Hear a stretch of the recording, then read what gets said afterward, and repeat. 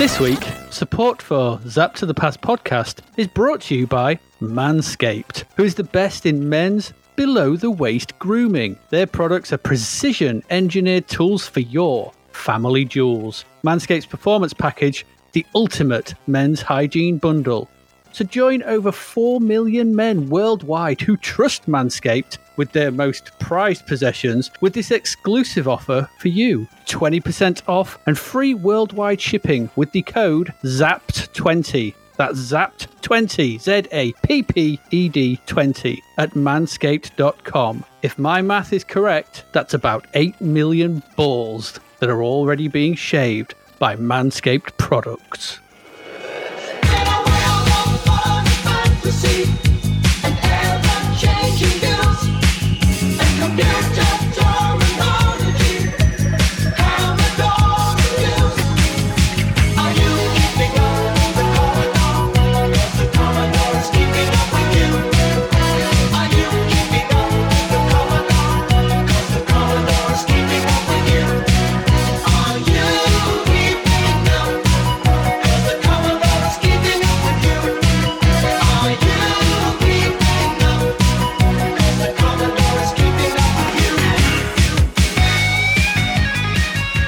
Hello and welcome to another special episode of A Zap to the Past. Normally each week we are looking at a load of C64 games and music, TV and all that kind of thing, but not this week. We're in our mid-season break, as you probably noticed. We just finished off 1987. We are preparing to get into 1988. But in the meantime, yeah, I know. It's like, but in the meantime, I feel we're at the top of the bell curve at the moment for games. It's like... Yeah, I think it could be a slow decline. I think it's all going to slowly head downwards. But in the meantime, for this one, and as promised, as part of our Patreon, we have our Ask the Podcast. And so over the past few months, our patrons have been probing us with questions. We've been chatting with them, but now we must record that. And you can listen to that for your audio pleasure. And that's what this is. So it's another...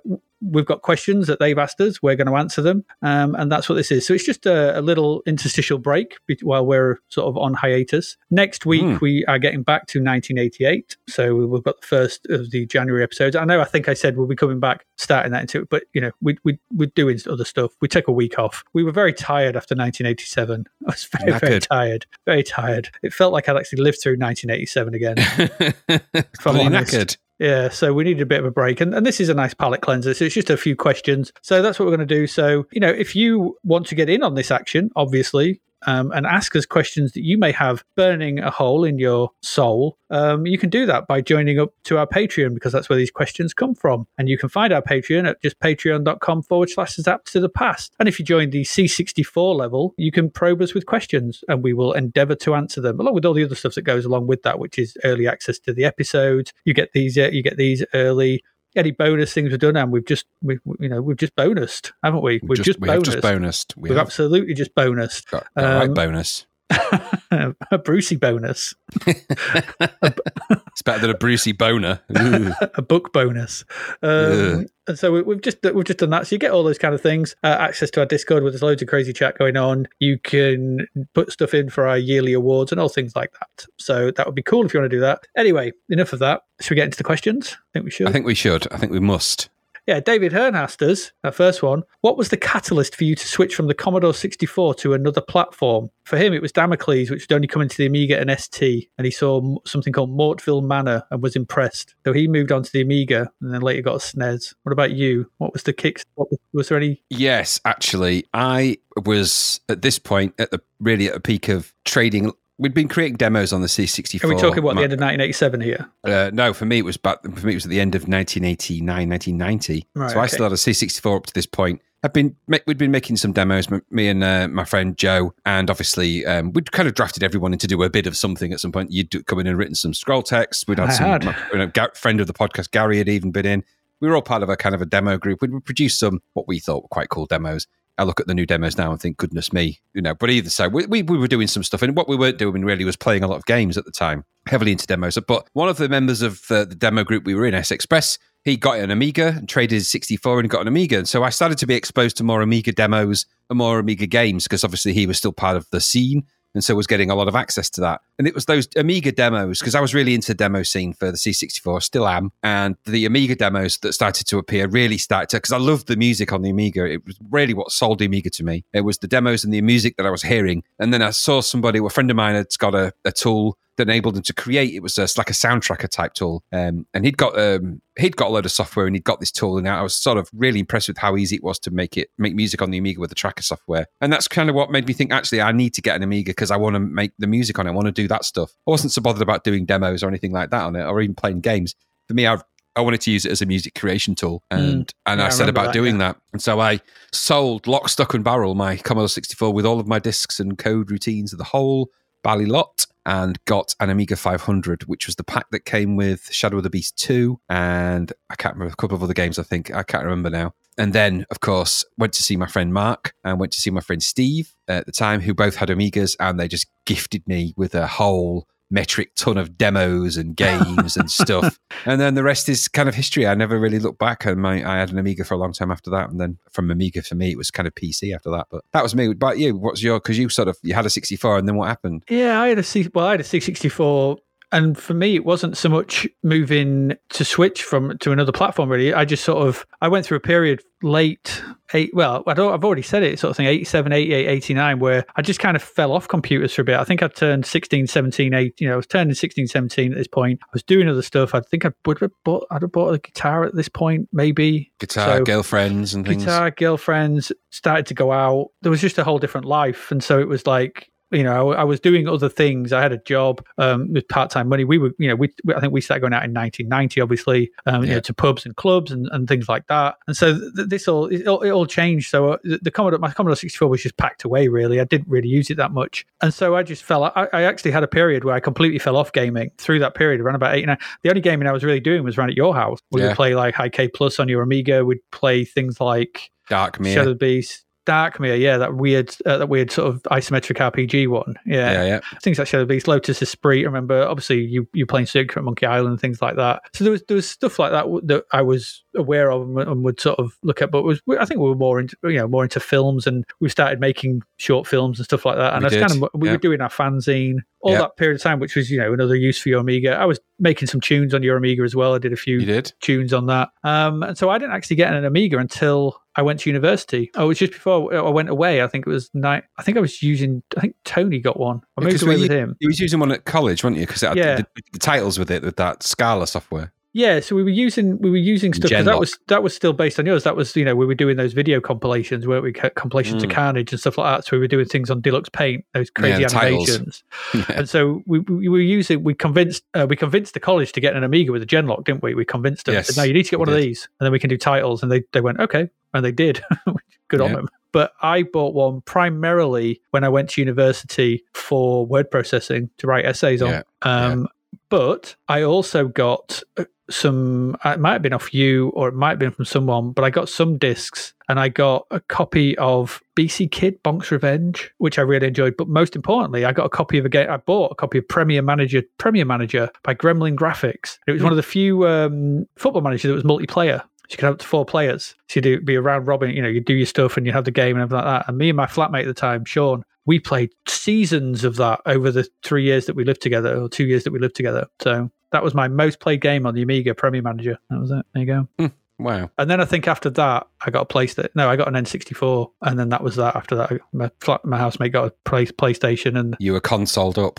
I was back into the console world. Yeah, that was that. There you go. Andy Marsh asks, do you distinctly remember any time in your computing history where you knowingly deleted something or threw it away just because? Yeah, actually, I do. 2 things that just spring to mind straight away. Firstly, I created a really interesting boot block virus on the BBC micro computers that spread through the discs of the school, Whitgift School, like a crazy... And I got reprimanded by a teacher at the time, a Mr. Allroyd, who dragged me to the headmaster's office because of all the trouble I'd caused. And it was it wasn't really a proper boot block virus, but it was basically every time you put a disk in, it would ask you a question, but the real question it was asking was, do you want to format the disk? And then if you pressed yes, it formatted your disk.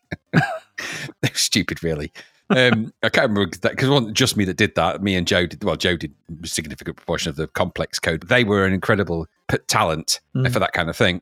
So that was one thing that we knowingly deleted on purpose. The other thing was I originally had 5 parts that we'd created for Cyanide 2, which was a big multi-demo, and I formatted the disc one day by accident and wiped 5 parts. So there was 5 parts for that never saw the light of day. We tried to recreate them as best we could, but 5 parts got inadvertently wiped in a moment of utter madness. To this day, I remember being screamed at about that. But those are the 2 occasions. I don't remember on the Amiga anything happening like that. I think there's a couple of times when I've lost music that I've created and I can't get it back now, where I'd sort of either the disc had corrupted or I threw one of the discs away or something had happened. I lost an entire box of discs somewhere which had a load of key music files on and stuff like that, including some of the ones that we used when we had a band. So in time that happened, but yeah, knowingly doing it, I think is perhaps less so. I'm a bit fastidious collector of files, though. I still am. I've got hard drives full of random crap. That's so never changed about me. I used to have disk drives and boxes full of discs with random crap on it. Well, stupid names like Blobby and Flobby and Clobby. Yeah, I remember your file name, stupid. Stupid file name convention. Exactly. What's this? That's Flobby 1. That's Blobby 2. Exactly. What is it? I still do it to this day. I'm still like that. Even though I've got hard drives full of folders called Flobby and Blobby and Globby with just bits of file on. I do. I'm terrible. I guess I'm the equivalent of a hoarder, but for digital files, which I suppose is safer than filling up a house full of junk. But you end up with hard drives full of stuff. I can't talk. I've got 4 2-terabyte hard drives plugged into my PC, and I bet they're full of Blobby and Clobby and Flobby. Yeah, they're all mostly full, but that doesn't include the 1 terabyte of 2 SSDs that are in the hard drive. There's 9 terabytes of stuff. That is so much stuff. Ridiculous. It's just, it is crazy. At some point, that computer of yours is going to become self-aware like Vija. Yeah, probably. God knows what it'll do, though. Just go looking for whales. I don't think I've ever knowingly deleted something or threw it away just because. I don't think I've ever done that. But the one that always sticks in my mind, it's not C64 Mario or anything like that. I had the Dreamcast, and there was a program on the Dreamcast called the Bleemcast. And what the Bleemcast did is it was supposed to be this revolutionary thing, but it eventually got stingy down, and I bought the disc. And what it allowed you to do was play Metal Gear Solid on the Dreamcast. Now, Metal Gear Solid was only out on the PlayStation, but it allowed you to put the Bleemcast Metal Gear Solid game and then put the disc in for Metal Gear Solid. You could play it. It up-resed it. It increased the texture resolution. It made it look way better, and it ran smoother because the Dreamcast had a lot more power. It was essentially an emulator running on a Dreamcast for a PlayStation. Wow. The only thing was, though, that you had to have a VMU, the memory cards for the Dreamcast. You had to have one of them formatted for it. So you had to have a blank one. And then when the Bleemcast ran, it said, okay, I'm going to format this as a PlayStation memory card so we can save the game. Yeah. So I spent like an hour. I had like five of these memory cards, and most of them were full because I had loads of games. And I spent like an hour clearing one off. So I had moving everything off it to sort of rejigging stuff and trying to fit everything onto these other 4. So I had one clear, and I put the Bleemcast in. So I copied the last bit off into one of them, and I put the Bleemcast in, and it said, do you want to format it? And I went, yes. And just as I clicked yes, I pressed the button and looked down, and the blank one was by my knee. Oh, no.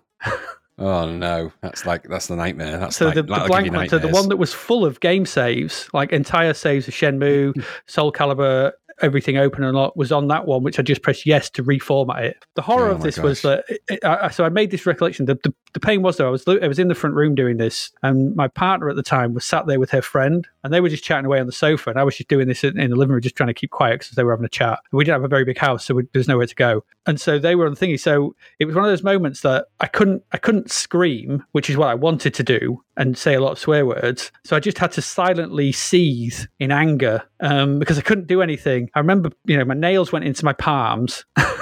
I was just so angry with myself because there's nowhere to direct that anger. Nowhere. It's only just the realization of what you've just done. Of like so many hours of gameplay just gone. I was like, I was so angry. But that's the worst. It's the worst thing I've ever done in regards to that. Hours just gone. I was so annoyed. That's the worst thing I've ever done. There you go. Next one. David Hearn says, what game, C64 or any platform, did you know wasn't great, but you still kept coming back to anyway? This was Friday the 13th and Mad Doctor. Oh, gosh. I mean, I think I'm on record on the podcast of saying I played a lot of Talladega back in the day, and Cobra. Yeah, you did play a lot of Cobra, didn't you? I'm trying to think. Which I knew it was terrible. I played loads of it. I don't know why. It was probably that music, Ben Daglish music. That's probably mine. I mean, I knew they were terrible. Friday the 13th, though, I don't think I can forgive you for that. No, I knew that was awful back at the time. I actually had a low tolerance for kind of crappy games. So I did, for some reason, I'm not sure why, go back to Booty for quite a while. I kept reloading and playing Booty, and I think because partly because my dad really liked. Yeah, he really liked it. So, but I think, and I also just got into it. That, and I remember repeatedly loading it. It took ages to load Wizardry as well, and then just always getting stuck in the same place and just thinking, why do I keep putting myself through this torture? And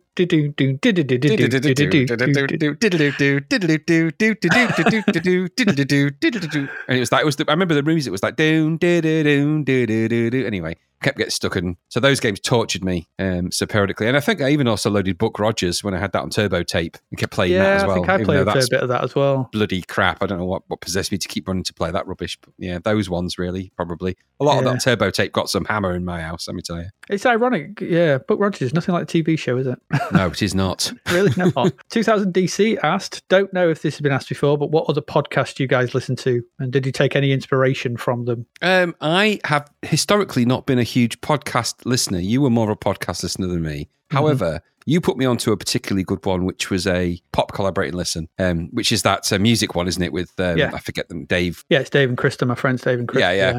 And that's a particularly good one. And I've listened to the entirety of that. I quite like that. I also like one which is on the BBC Sounds, which is called Evil Genius, which is one where they sort of, it's Russell Kane gets a panel of other comedians, and they basically take a historical figure or somebody and just to try and decide whether they're a genius or evil by process of just going through some facts and what he calls fact bombs, where they open up envelopes and they discuss it. That's quite good. They're quite fun. And those are the podcasts I've been listening to. I also listen to one called Nostalgia Goggles, which is pretty good, which is a gaming podcast. Also, of course, some of the other retro podcasts, which I've kind of got more into as we've done our podcast. So Retro Asylum is one that I've dove into. And there's a few others like that. And because there's a lot of them have got so many episodes, I'm kind of picking and choosing my way through. But I've found also I'm quite into a lot of YouTubers.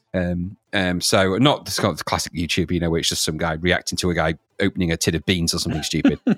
Oh my God. Oh my God, he's opening the beans. There's actual beans in the can. Wow. Or any of those, stupid over jokey, well, I don't know why am I doing this anyway? Hey, that kind of stupid crap. There's a guy called Stez Fix, which is a guy who just prepares old consoles, and he's not necessarily an expert, and it's quite a weirdly cathartic and interesting thing to watch him do. It's because he gets these crappy things that he buys off eBay and then just tries to fix them by obviously replacing microchips and stuff like that. And it's something I'm crap at, soldering and that sort of stuff. So watching somebody who's pretty good at it is quite weirdly interesting. And then I also quite like, there's a guy called Shailen, which I've mentioned before in the podcast, who does is converting a big game to the C64, but he's got loads of how to. If you want to know how to code 6502, and it's particularly Commodore and programming, machine code programming, he's got an entire catalogue of hours of videos where he goes through sort of line by line assembler code. Really, really, really good stuff. And he's a genuinely interesting guy.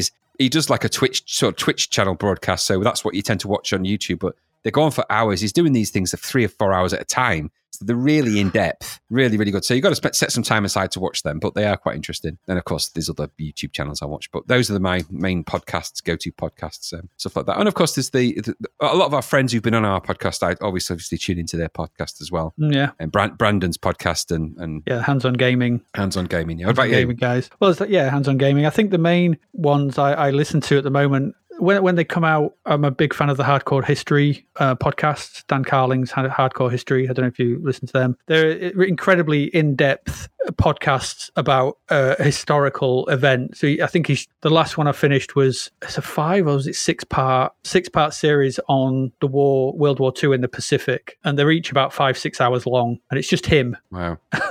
It's just him. Cool.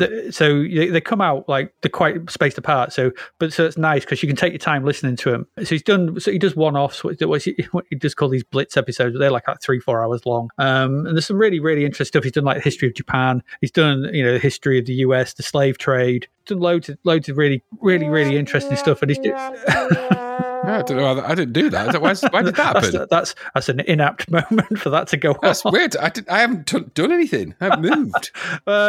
Hardcore History is one to listen to. There's the Watch Out for Fireballs gaming podcast, which I think is really good, where they take a retro game and they sort of dig into it and they do a deep dive on that. They have the spin-off, or not the spin-off, but the side thing called Bonfire Side Chat. If you're into the Dark Souls podcast, those are really good. So any Dark Souls 1, 2, 3, Bloodborne, they're all really very good. And they also look at sort of influences and games in that Soulsborne genre. So those are the kind of things I listen to mostly. I was listening to Giant Bomb a lot, but that really went off the boil quite a lot recently. And the main guy, Jeff Gersman, who does it, is left, and he now has his own podcast. So I listen to that because he's just he's an American podcaster. He's an American sort of games journalist, but he's been doing it since the early 90s. Wow. And he's a massive C64 fan. He sometimes just does streams where he just plays a load of C64 games. But he's just knowledgeable about games, and not just modern games, retro games, everything. It's like a walking encyclopedia of games. And so it's just sometimes just nice to listen to him talk, because you just learn things and see different views. And he's also pretty miserable about everything as well. So that's always good. That's kind of what I listen to. I don't watch much YouTubers. I just can't find the time to all the podcasts. I tend to watch him when I'm having my lunch. Yeah, that's fair enough. All right. What C64 from David Hearn? What C64 game did you look forward to playing the most? And did it live up to your expectations? It was Mercenary for David. Okay. And it exceeded his expectations. For me, Paradroid. Okay. I'd been reading that developer diary in Zap every month, and then the game turned up, and it's a classic, isn't it? We know this. It's a bloody classic. I think Summer Games 2 as well, because I had Summer Games, so I'd seen the review in Summer Games 2 in Zap, and so when I got my hands on that, I was like, oh my god, and it was as good as I remember. I mean, there's obvious ones, maybe Last Ninja in there probably as well, International Karate Plus, things like that. I don't know, really. What about you? Probably Last Ninja for a tape cassette game, Defender of the Crown for a disc-based game. Yeah, yeah. I'm looking forward to those. I didn't really sort of look forward to, because I'd looked forward to some games and my expectations weren't met. So Fist 2 I was really looking forward to, and that was like being Fist 2'd when it arrived. Number 2, yeah. So, but and IK Plus, I was genuinely excited for IK Plus. I'd heard about that. I'd actually heard about it from other people before I'd even really sort of got wind of, and I'd heard that it was just, everyone was saying how amazing it was. So probably IK Plus, I really wanted to play that. And probably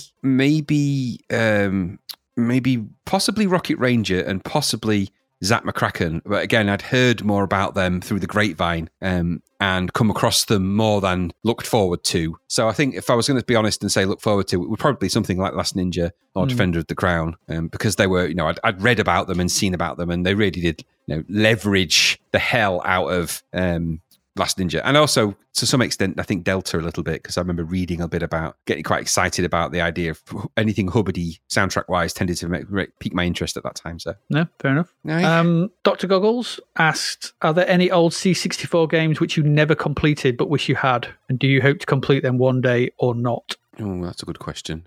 I don't think I'd want to complete them now necessarily. I don't know. Possibly Great Giana Sisters, because I never ever finished that, I don't think, on the C64. So I don't know. There wasn't the trouble. The trouble is the games I did finish on the C64 never really had very good endings. No. So, and I did in the end, and I don't think I finished it. I don't think I finished it honestly. So things like Mission Impossible, I don't think I honestly finished it. I think I cheated my way to finishing that somehow at some point. So I can't honestly say. But games that I never completed and wish I'd, perhaps Giana Sisters, and that's about it really. I never really was that bothered about finishing some of the games unless it really hooked me in. What about you? Because I just kind of, if I got so far and then another game would come along, I'd be straight onto that one generally. Yeah, I can't really think. I think anything that I wanted to complete, I did. Yeah, same. So, sort of thing, really. And I think even back then, from what we've found by doing this podcast is so many games are so bloody hard. Yes, they get ridiculously hard unless you're going to cheat your way through to the end. The ones I wanted to complete: Green Beret, Antiriad, Last Ninja, Target Renegade. These kind of games, which I got really into and fought my way through to the end. I did it. Yeah, because and also back then, I had the time. Yeah. I had the time and I had the 15-year-old reflexes. Yeah. And you also as well, not just that, but I had that was all you knew. So you didn't know game pads with multiple buttons and different things. It was just like this was gaming back then. That's all you knew. So you weren't sort of distracted by anything else. And you just spent hours playing them and replaying them and going at them until you just got to the end. don't think there's anything that I'd want to complete now, because I think I would have just done it back then if I'd have been desperate to do it. Because I think if I was going to complete something, I'd either cheat my way or just go watch the ending on YouTube. Yeah, probably same. So yeah, maybe sad, but it's just time now, isn't it? Back then, you just have all the time. You have all the time and none of the money. Yes. Now I have none of the money and none of the time. It's a terrible dichotomy.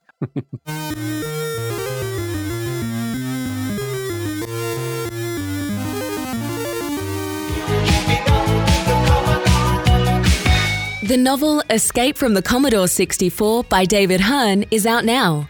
Growing up in the 80s is a chore for Sarah, who feels misunderstood by her parents and badgered by Reese, her bothersome brother who incessantly prattles on about his treasured computer games. When Reese tells her one of the games tried to pull him inside the computer, she laughs off his fanciful fib. She waggles the joystick to disprove his fairy tale and is pulled into the computer.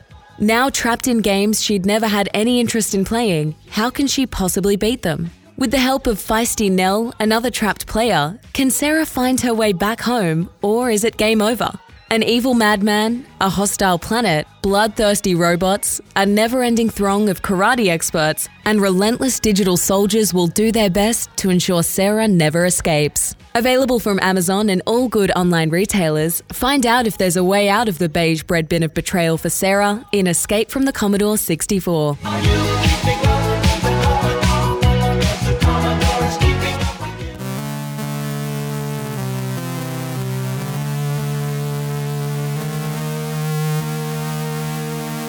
David Hearn asks, listening to the last podcast, he asked this a while back, Gazusha said Barbarian would be in his top 10 C64 games. Have we got a top 10? Do we think could you put a top 10 C64 games together? Do you know, I think if I was just going to list games, I don't think it would work. I'd have to sort of really think about that more. I could think of the games that would be in it for me. So definitely things like Maniac Mansion, Zak McCracken and the Alien Mindbenders, IK Plus, probably Barbarian would be in there in the top 10. Last Ninja, Catechus, probably Whizball. I don't know. I'd have to, and that's just off the top of my head. I'd have to sit and think about it a bit more. And I'm actually waiting because I think there'll be some games that I don't remember, and then we'll play them as part of the podcast as we go through 1988 and later. And I'm going to think, actually, I did really like that. Just haven't come across it for a while.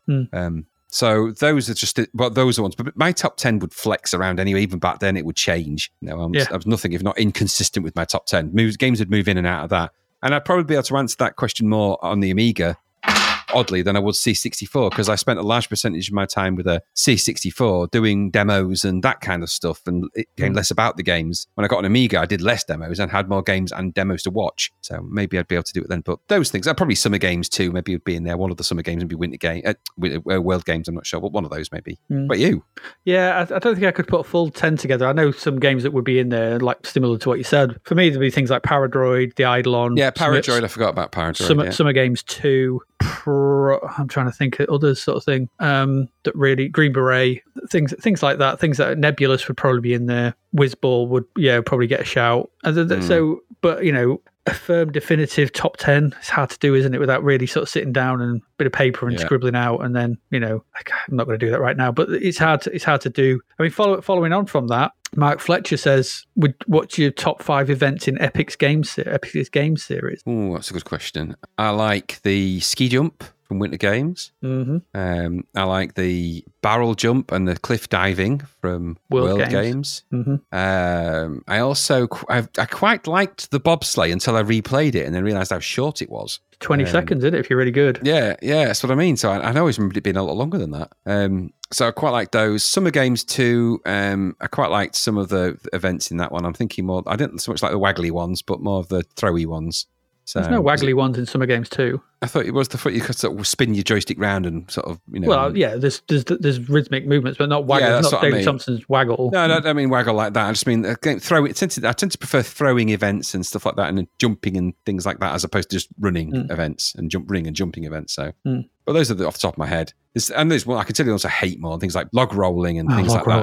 Sumo and even the caber toss to some extent, apart from its sound effects, it's pretty lame. So the stuff like that. In California games, I could leave all of them. I don't really like any of them. Yeah, exactly. If I go through them, probably the diving from Summer Games, which I found immensely satisfying. The triple jump from Summer Games 2. Yeah. Which is, just the move, the control of that is your legs. Right leg, left leg up. Right, left up. It's perfect control system. Probably, I don't know, Winter Games. Yeah, ski jump. I like the ski jump. I like the rowing from Summer Games 2. I like that rhythmic back and forth, getting that rhythm going. And once you nail it, it's so satisfying. Probably my list in the Patreon was probably different. I'm trying to think right now. Maybe the weightlifting. I think when you nail the weightlifting, that feels quite good in World Games. Yeah, maybe, yeah. But also, probably over that the cliff diving. Yeah, and maybe the barrel jumping as well. That's 6, isn't it? So somewhere along, it's out of those. Probably. I mean, there's probably all of them. I mean, most of them from Summer Games too, but I don't know. That's that one. What else we got? Let's go to this one. David Hearn says, what was your A, favourite, and B, most disappointing sequel to a C64 game? Sequel could be on any platform. A sequel on any platform leaves it a bit wide. Yeah, I mean, you could just stick with the C64. Yeah, I think it's not a sequel as such. I mean, I really like Maniac Mansion, and I suppose its natural progression is Zap McCracken. So, but I do like Day of the Tentacle as a direct sequel, so I quite like that. Last Ninja 2 is a good sequel to Last Ninja. Yeah. So that's quite a good. It's actually slightly better in some ways. Obviously, IK less Plus. so. IK Plus, I say less so Fist 2, but IK Plus. And I'm trying to think if there's anything that really makes me go, because Ghosts and Goblins was okay on the C64, but it was a good sound and everything, but game itself not great. What about Ghouls and Ghosts? Yeah, Ghouls and Ghosts again. Sorry, Ghouls and Ghosts, great sounds, but I can't remember what the game was like on the C64. It's okay. It's all right. It's not amazing, but the music is. I don't know, because even Gauntlet 2 was kind of crappy, and for some reason I did quite like Gauntlet in its own kind of unique way. Druid and Druid 2 are good. Yeah. So that's probably off the top of my head, those. If I sat and thought about it more, I'd probably be able to lane some more of those. But yeah, I think IK Plus is probably along the favourites. Like I said, Last Ninja 2 is good. Disappointing. It's got to be Fist 2. Yeah, I think it ranks. It's such a fall from. I know I could see what they were trying to do, and I get it, but it didn't work, and it was buggy, and it was broken. Yeah, and Impossible Mission 2 and it was dull. Yeah, I guess. I mean, I suppose favourite. Auf Wiedersehen Monty, Dog-Egg. Yeah, Auf Wiedersehen Monty. But you could, I mean, favourite sequels would be Pit Stop 2, Summer Games 2. Yeah, Pit Stop 2 is, absolutely. I always forget about Pit Stop 1. That's a good, Pit Stop 2 is that reason. Good. Yeah, that's what I mean. We looked at it, didn't we, back in episode 0? Yeah, it just kind of starts with 2 for me. Yeah, absolutely. Yeah, I think there you go. That's that. Let's just find another one. Dr. Goggle says, where does Adrian stand on the band Mr. Mister? On their neck, on their tiny necks. On their lazy necks. Do I need to answer that? You know where I stand on double name, same word name bands. I'm not having a-ha, though, by the way. I see you put a-ha in that list. I'm not having that. They're two separate, it's spelt differently. There's no H. Yeah, you can't have a-ha. Yeah, it's not a-ha. I suppose it's just, but Mr. Talk, Duran Duran, the. Do you imagine if Mr. did a cover of a Twisted Sister song? God. Mr. Twisted Sister. Or Shakespeare's Sister, or Sisters of Mercy. Sister. All those sisters come together. They all come together. Mr. Sisters of Mercy. Mr. Sisters of Mercy, yeah. Shakespeare's Mr. Shakespeare Sisters of Mercy. Shakespeare's Mr. Yeah, that's where I stand. on the neck. Firmly on their necks until they snap like twigs. Yeah, absolutely. Oh dear. All right, what else we got? David Hearn says you can exist inside any C64 game for an hour. Which one would you choose and why? Ooh. I'm going to go with Yes, Prime Minister. Quiet in that office. You could go for Yes, Prime Minister, I suppose. That might suit you. I think I'd go for... Frankenstein. We could just wait outside the tree. Oh, the agony of being chased by a bear again. Oh. I think there's... what was that game where you went into the brothel and you came out satisfied? I'd go in that game. Oh, Taipan. I'll be in Taipan for a bit. See you later. I'm off to Taipan. You come out tired but satisfied. Yes. Okay. Do I? I don't look very satisfied. I still look like a blocky sprite. Oh, there we go. David Henn also asks, which of us loves bread the most? It's a strange question, that. And I'm assuming he means the actual baked bread as opposed to the band. So, yeah, not the band. Although it might mean the band. I do like the band bread. So I do like the band bread, and I also do like bread. I don't eat a lot of bread, actually. Yeah. I don't know. I'm going to say, having stayed around at your place recently when we came around, there was a lot of bready products for that.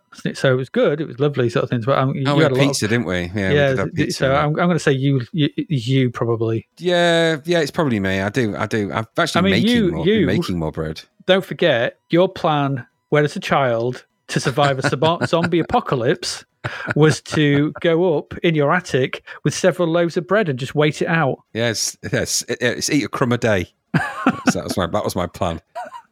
There's no logic to it, really. No, because they're going to go stale and mouldy. I don't know why I climbed up in the loft. The way I figured it was they can't climb ladders. You're confusing them with Daleks. Yeah, and it's just a stupid idea, really.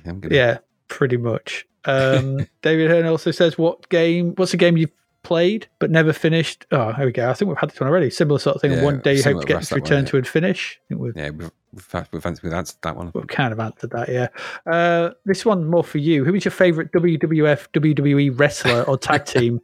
And have you ever played a wrestling game you liked? So now, yes, the wrestling game I played, but there was an arcade. I've never really played a computer one. I didn't really like Championship Wrestling that much because I couldn't do any of the moves. In fact, that's been the story of every wrestling game I've ever played. There was an arcade one, which was, I think, it might have been a bit of derivative of Championship Wrestling or something, but that was one I quite liked. That was a 2-player game where it was a tag team wrestling. It might have been called tag team wrestling. I couldn't honestly tell you where it was.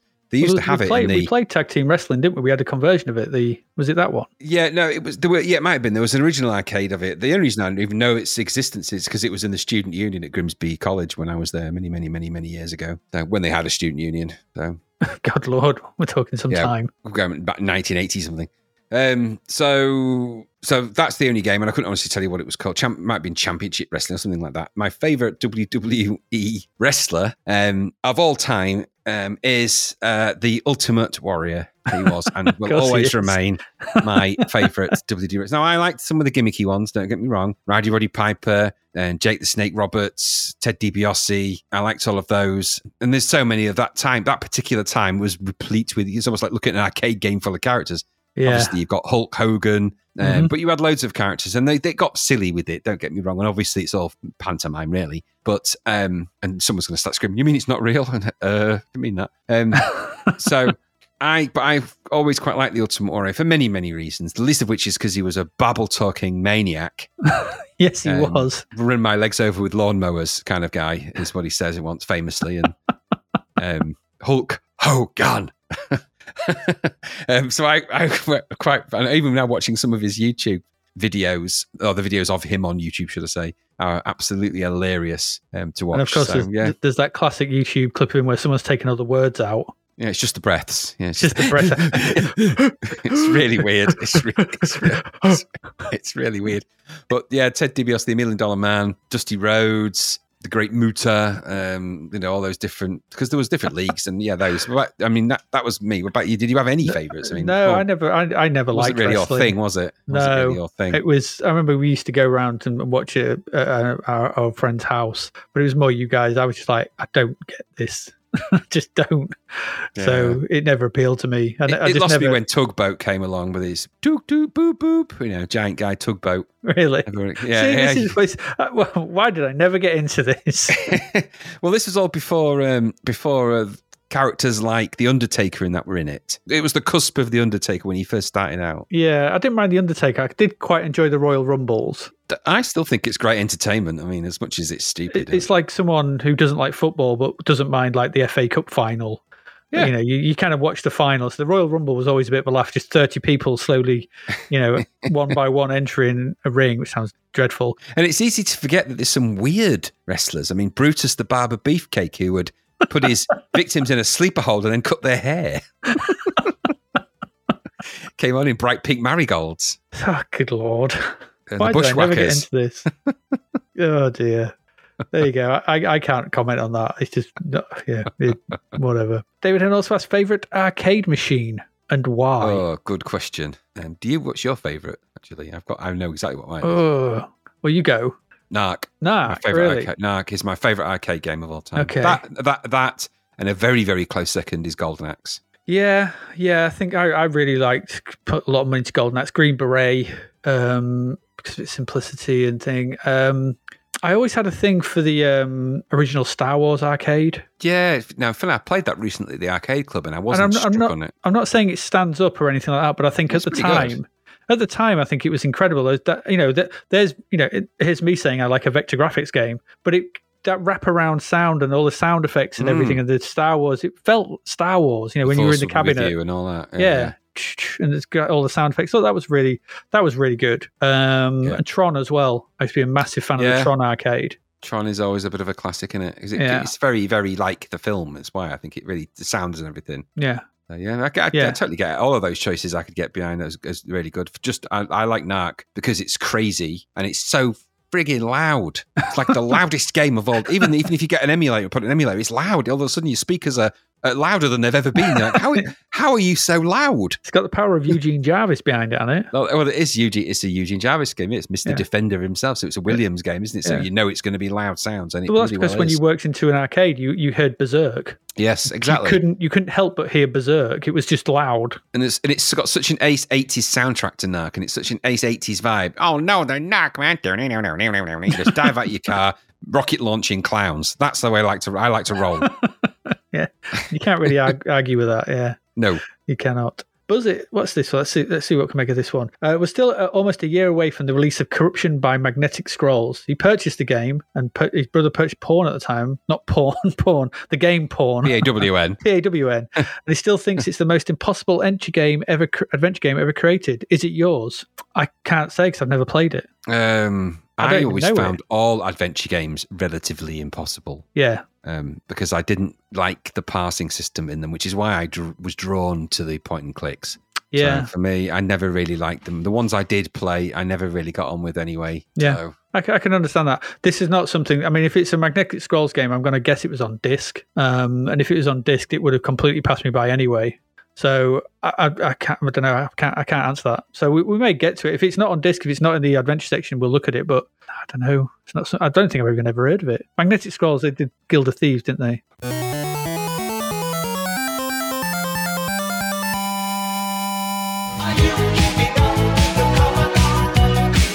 Support for Zap to the Past is brought to you by Manscaped, who is the best in men's below-the-waist grooming. Their products are precision-engineered tools for your family jewels. Manscaped's Performance Package is the ultimate men's hygiene bundle.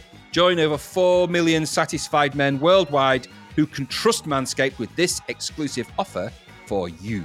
That's 20% off and free worldwide shipping with the code ZAPPED20. That's ZAPPED20 at manscaped.com. Now, if my maths is correct, that's about 8 million balls.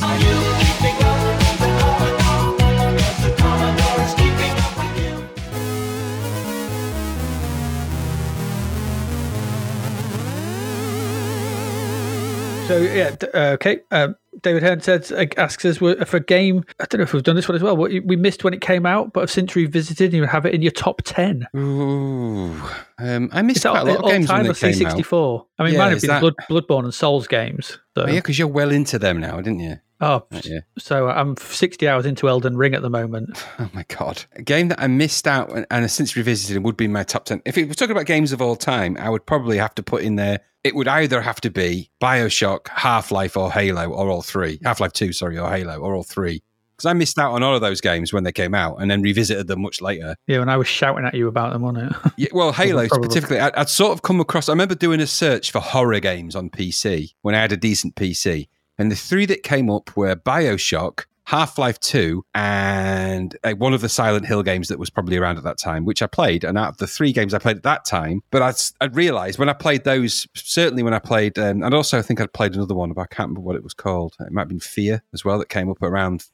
Anyway, I acquired these games, shall we say. And then that kind of sparked an interest in the sort of, I realised that newer games were quite good. Now, bearing in mind at this point, I was obviously out of a relationship then by that time, which had been pretty toxic. So I was able to sort of get back into the things that I really enjoyed, and gaming was one of those things. You dipped out of games for quite... We both had a period where we dipped out of games. Mine was probably like 88, 89 to about 96, 97. Yeah, and mine was probably because I didn't really play a lot of games at university, so 95 through to well into the 2006-7s, actually, really was when, I mean, I did have a bit of a flirtation with them around 96 because I remember playing Duke Nukem and stuff like that around that time. I remember you being into GoldenEye quite a bit. Yeah, and that's what I say. So around that time, because I was working back at Blockbuster. And Mario 64, I think. Mario 64. And absolutely I did. And I still do like those, don't get me wrong. But yeah, I think if I was honest, I had a bit of a revisionist play of those, Half-Life 2, particularly Half-Life 2. And I just didn't realise how far games had gotten, how good they'd gotten in that time until I played that. And then I remember catching up with you. And by this point, I think you were first moving house to another city from where you'd lived. And you were looking at houses. And I think that's when you sort of talked to me in the pub about Halo and that I should really get onto that. And then, of course, from there I got Halo and then got consoles and started to get really back into it and got quite a library of games. And then kind of now I've kind of retuned out them a little bit, aside from what we do for the podcast. But don't play nearly as many now.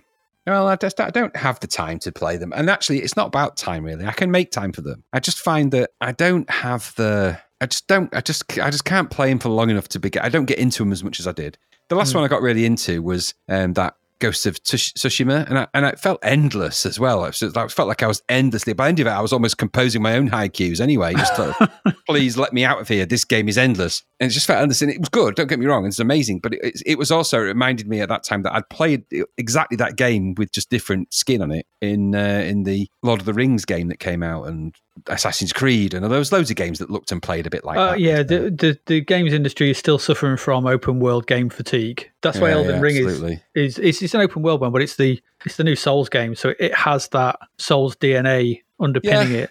And it's more like Breath of the Wild, which is also excellent. And there's just some games I just didn't get into. And even, I mean, I still quite like my third-person hack and slash type games, my Bayonettas and stuff like that. I like those. And you don't need to make derivations of those and make them more complicated than that.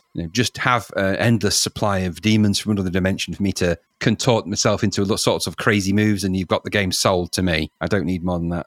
So they'll do me. And I still play them now and again, Bayonetta and Bayonetta 2 on the Wii U. So. Yeah, fair enough. Penultimate question. David Hearn asks, what's our favourite... I'm going to give this is another one for you. Your favourite and least favourite Doctor Who companion? I think I answered this in the channel. I liked Sarah Jane as a companion. She was a companion to John Pertwee and to Tom Baker. I quite liked Leela. My dad really liked Leela. A lot of men of that age really liked Leela. She ran around in a bikini, a cave woman style bikini for most of the episodes.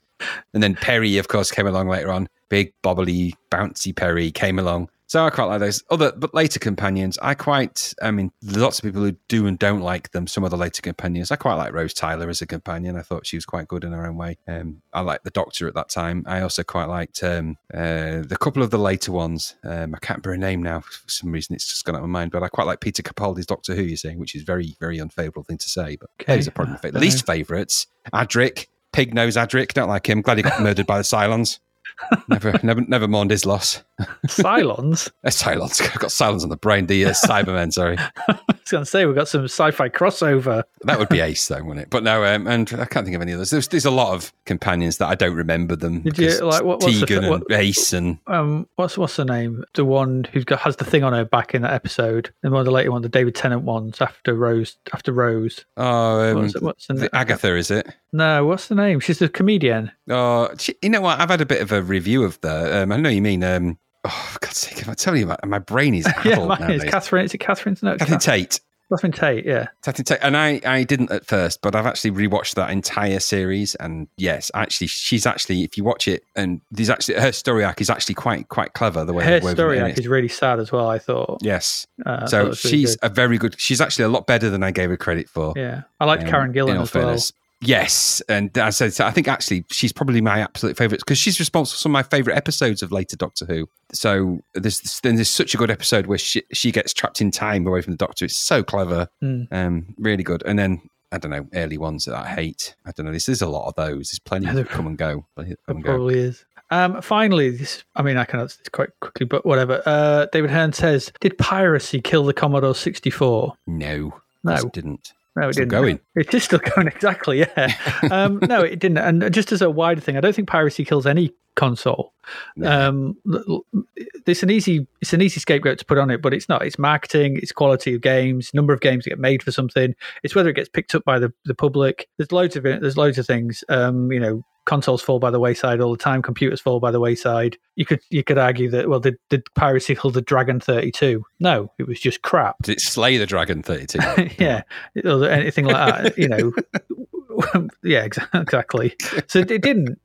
So most of my games that I got for my Commodore 64, I'm not going to say it was probably about a 90-10 split, and 90% of it was pirated. I'm not going to lie, because it just was. But I got so much of it that, but I still spent money. When I had the money wanted to buy something, I would still buy it. There were so many games that I played. We've gone through a lot of them in the podcast and stuff. So I would never buy anyway. So it wasn't a loss of money for the publisher, because there was no way I was ever going to buy Election, or anything like that. It just was never going to happen. I knew what games I really liked, and I bought them with my pocket money, saved up and bought them with my pocket money. If I tried something and pirate and liked it, but okay, but I would have never bought it, because I would never have taken the risk, because I didn't have a lot of money. So piracy actually opened up certain games that I may have later gone on to buy. Yeah, absolutely. And the same for me. I mean, I started off like everyone starts off in the UK. You are limited by the shops that sell the games. Yeah. And by the amount of money that you get, because you only tended to get money at certain times, birthdays and Christmas. So it's not like you just had money handed to you every other week or anything, because I certainly didn't. I didn't have pocket money or anything like that. It didn't exist. If I wanted money, I had to either find a way of earning it, or save paper round, which paid £3.50 or £4 a week. Exactly. So when I invested my money in a game, I had to make sure it was a good game. So I bought what I would consider to be, good games. So I remember buying things like Green Beret, albeit that I've got V first and took it back, but Green Beret, Last Ninja, and those were things I'd bought with either birthday money or Christmas present money that I'd saved and things like that. I didn't ever go and could never go and ask my parents, say, can I have a game, please? Because A, £10 was a lot of money, and B, they had no clue what I was talking about, and also thought the games were a complete waste of money and my time. And because you're wasting your time and your life away on that bloody thing. You should be, I got you that so you could, do your own work better or whatever. So, and then in the end, my money then got diverted then into buying stamps and blank discs. Once I'd got an action replay and the ability to send discs to Europe, everything changed. Yeah, exactly. And I think if you look at the C64, what came out in 1982. 1982 was it? Yeah, it's 1982, 83, 82. Yeah. It came out. I mean, and we're at the end of 87, and like I said, we're at the top of the bell curve. There's still, we've got 101 games coming up in the next 3 issues of Zap. That to me doesn't sound like, that's 5 to 6 years into the lifespan of this machine. That's not a machine that was killed by piracy. That's a machine that's going very strongly. And let's not forget, the Commodore 64, as far as I'm right, is still the biggest selling computer of all time, isn't it? Yep, still is. And there's still a vibrant scene, demo scene. I mean, even just recently in GubData 2022, so many amazing demos for the C64 have been released in a short space of time. They're absolutely mind-blowing. So the people are still finding new ways to interrogate the code and find amazing things that it can do. Even now, the machine is still releasing little secrets and little things and ways of doing things that were hitherto unknown back in 1986, 87. So it blows my mind. So there's still games, I don't know, we've seen not that recently, but seen recently-ish, the whole Sonic was released on the 64. I mean, these things were unheard of back then. Yeah, crazy. So I think this amazes me that there's still life in that machine, and they're still finding nuances of things that they can exploit and chips exploitations and things like that. But that's the beauty of it. It was a flawed machine, but the flaws were all in ways you could exploit. Yeah. And that made it, that makes it infinitely malleable, which it is. It's still going to this day. What amazes me actually is that there's still C64s that work, because my power supply was dubious at best. As soon as I got it, I spent most of my time whacking that thing with a broom handle trying to get it to fuse at the back. Take the fuse out, put it back in. That black bloody power black. I mean, I got a different one in the block. I had the beige angular one. Yeah, the wedge. Yeah, I ended up getting a wedge from I remember buying 100 discs and a power supply, and then drilling holes in it. Sensible. so it could vent, because these things because I had my C64 so much, they were never designed for the kind of veracity of on time that I was putting into the thing. I mean, mine was on for principally a year, non-stop. That fuse at the back you had to pull out and twist it and put it back in. I mean, Remember my 64 had a green LED in it because I changed all the LEDs and modded it. Early modding. Finally, I don't think I've asked this one. I might have missed this one. Andy Marsh says, which C64 game did you put in the most hours? Ooh, for me, that would be Zap McCracken and the Alien Mindbenders. Because I played that game for hours and hours and hours trying to figure it out. I don't know what mine was. I mean, strangely enough, if I actually think about the amount of time I spent in certain games, it might be something stupid like Star Trader. Yeah. Because I spent on that was on Soft Aid. I spent so long just on that game, just trading wares between different starports and looking at those crap graphics. But I know that tune, and I know I played it for hours. But it could be something stupid like that. It might be something like Green Beret, Paradroid, or Target Renegade, which are games I got through. But you can only get through those games by putting hours into them. Yeah. So I don't know. It might be the Eidolon. That's another one I know I spent a lot of time on, trying to get through to that final dragon. Games that I spent a lot of time on that I'm surprised I did were Catechus. I remember battling my way through all of that, and Codex. Why? And when I replayed it recently, I'm like, why on earth did I pay so much to play this so much? It's bloody stupid. You were so very proud. I remember when I came around that night and you told me you'd completed it. I completed Codex. I remember doing it. I remember doing it and thinking, that isn't it. I've actually, I've completed the Quest for Ultimate Dexterity. That is an achievement. Crap ending, but a good achievement. Yeah. We were not dexterous, though, back then. We weren't really that dexterous. I don't quite even now. When I look back and think, how on earth did I do that? I just had a good memory for the game. And I played it heavily. That's what I mean. It'll be these games, it's hard to sort of say because you just repetitively cracking your head against something until you did it. Yeah. God knows how many times I got through to level 3 or 4 on Green Beret and died. Yep. Just because it was random. You're like, oh, God, so many times. There you go. I think that's it. I think we have been certainly asked some questions and we've given answers as promised. We have indeed. We have indeed. So normal service resumes next week where we get into January 1988. We'll be back then. Like I said at the beginning, join the Patreon if you want to join in on this next time. And for other stuff, you can get that stuff there. It's a short episode, but we're still on a little bit of a hiatus and a bit of a break and a bit of a chill down between its seasons before all the madness starts again. And that'll be next week. So you got anything you wish to add? No. I think it's been an interesting trip with these questions, and I'm sure we'll get plenty more. Just remember to join the Patreon because that's where you can do crazy stuff and join in with us and do stuff like this. Yeah. That's all good fun. Yeah, if there's anything you want to know, sign up and ask us. So on that note, as ever, I have been Adrian Mills. And I have been Graham Raddings. And you have been listening to Zap to the Past, and we will see you again next week. Goodbye. Thank you for listening to the Zap to the Past podcast. We hope you enjoyed our deep dive into the world of Commodore 64 games, as well as the music, films and TV from around the 1980s, driven, of course, by the issue of Zap 64 magazine published at that time. We will return with a whole new batch of games and stuff to talk about next week. Until then, if you want to listen to or download previous episodes of Zap to the Past, and why wouldn't you, they can all be found on our website at zaptothepast.com, as well as being available on Podbean, Apple Podcasts, Google Podcasts, Spotify, Deezer, Audible, Player FM, and, well, pretty much anywhere where we can upload them. By the way, we do always love to hear from our amazing listeners, so if you'd like to contact us about anything in the podcast or beyond, you can do so by emailing us at zaptothepast@gmail.com.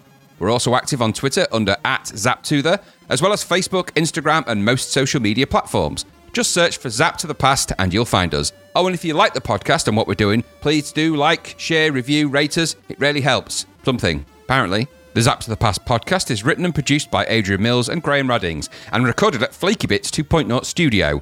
All opinions expressed are those of the writers, and while we indeed love Zap 64 magazine, the Zap to the Past podcast is not affiliated with it in any way. Stay safe, see you next time, and remember, we play these games so you don't have to.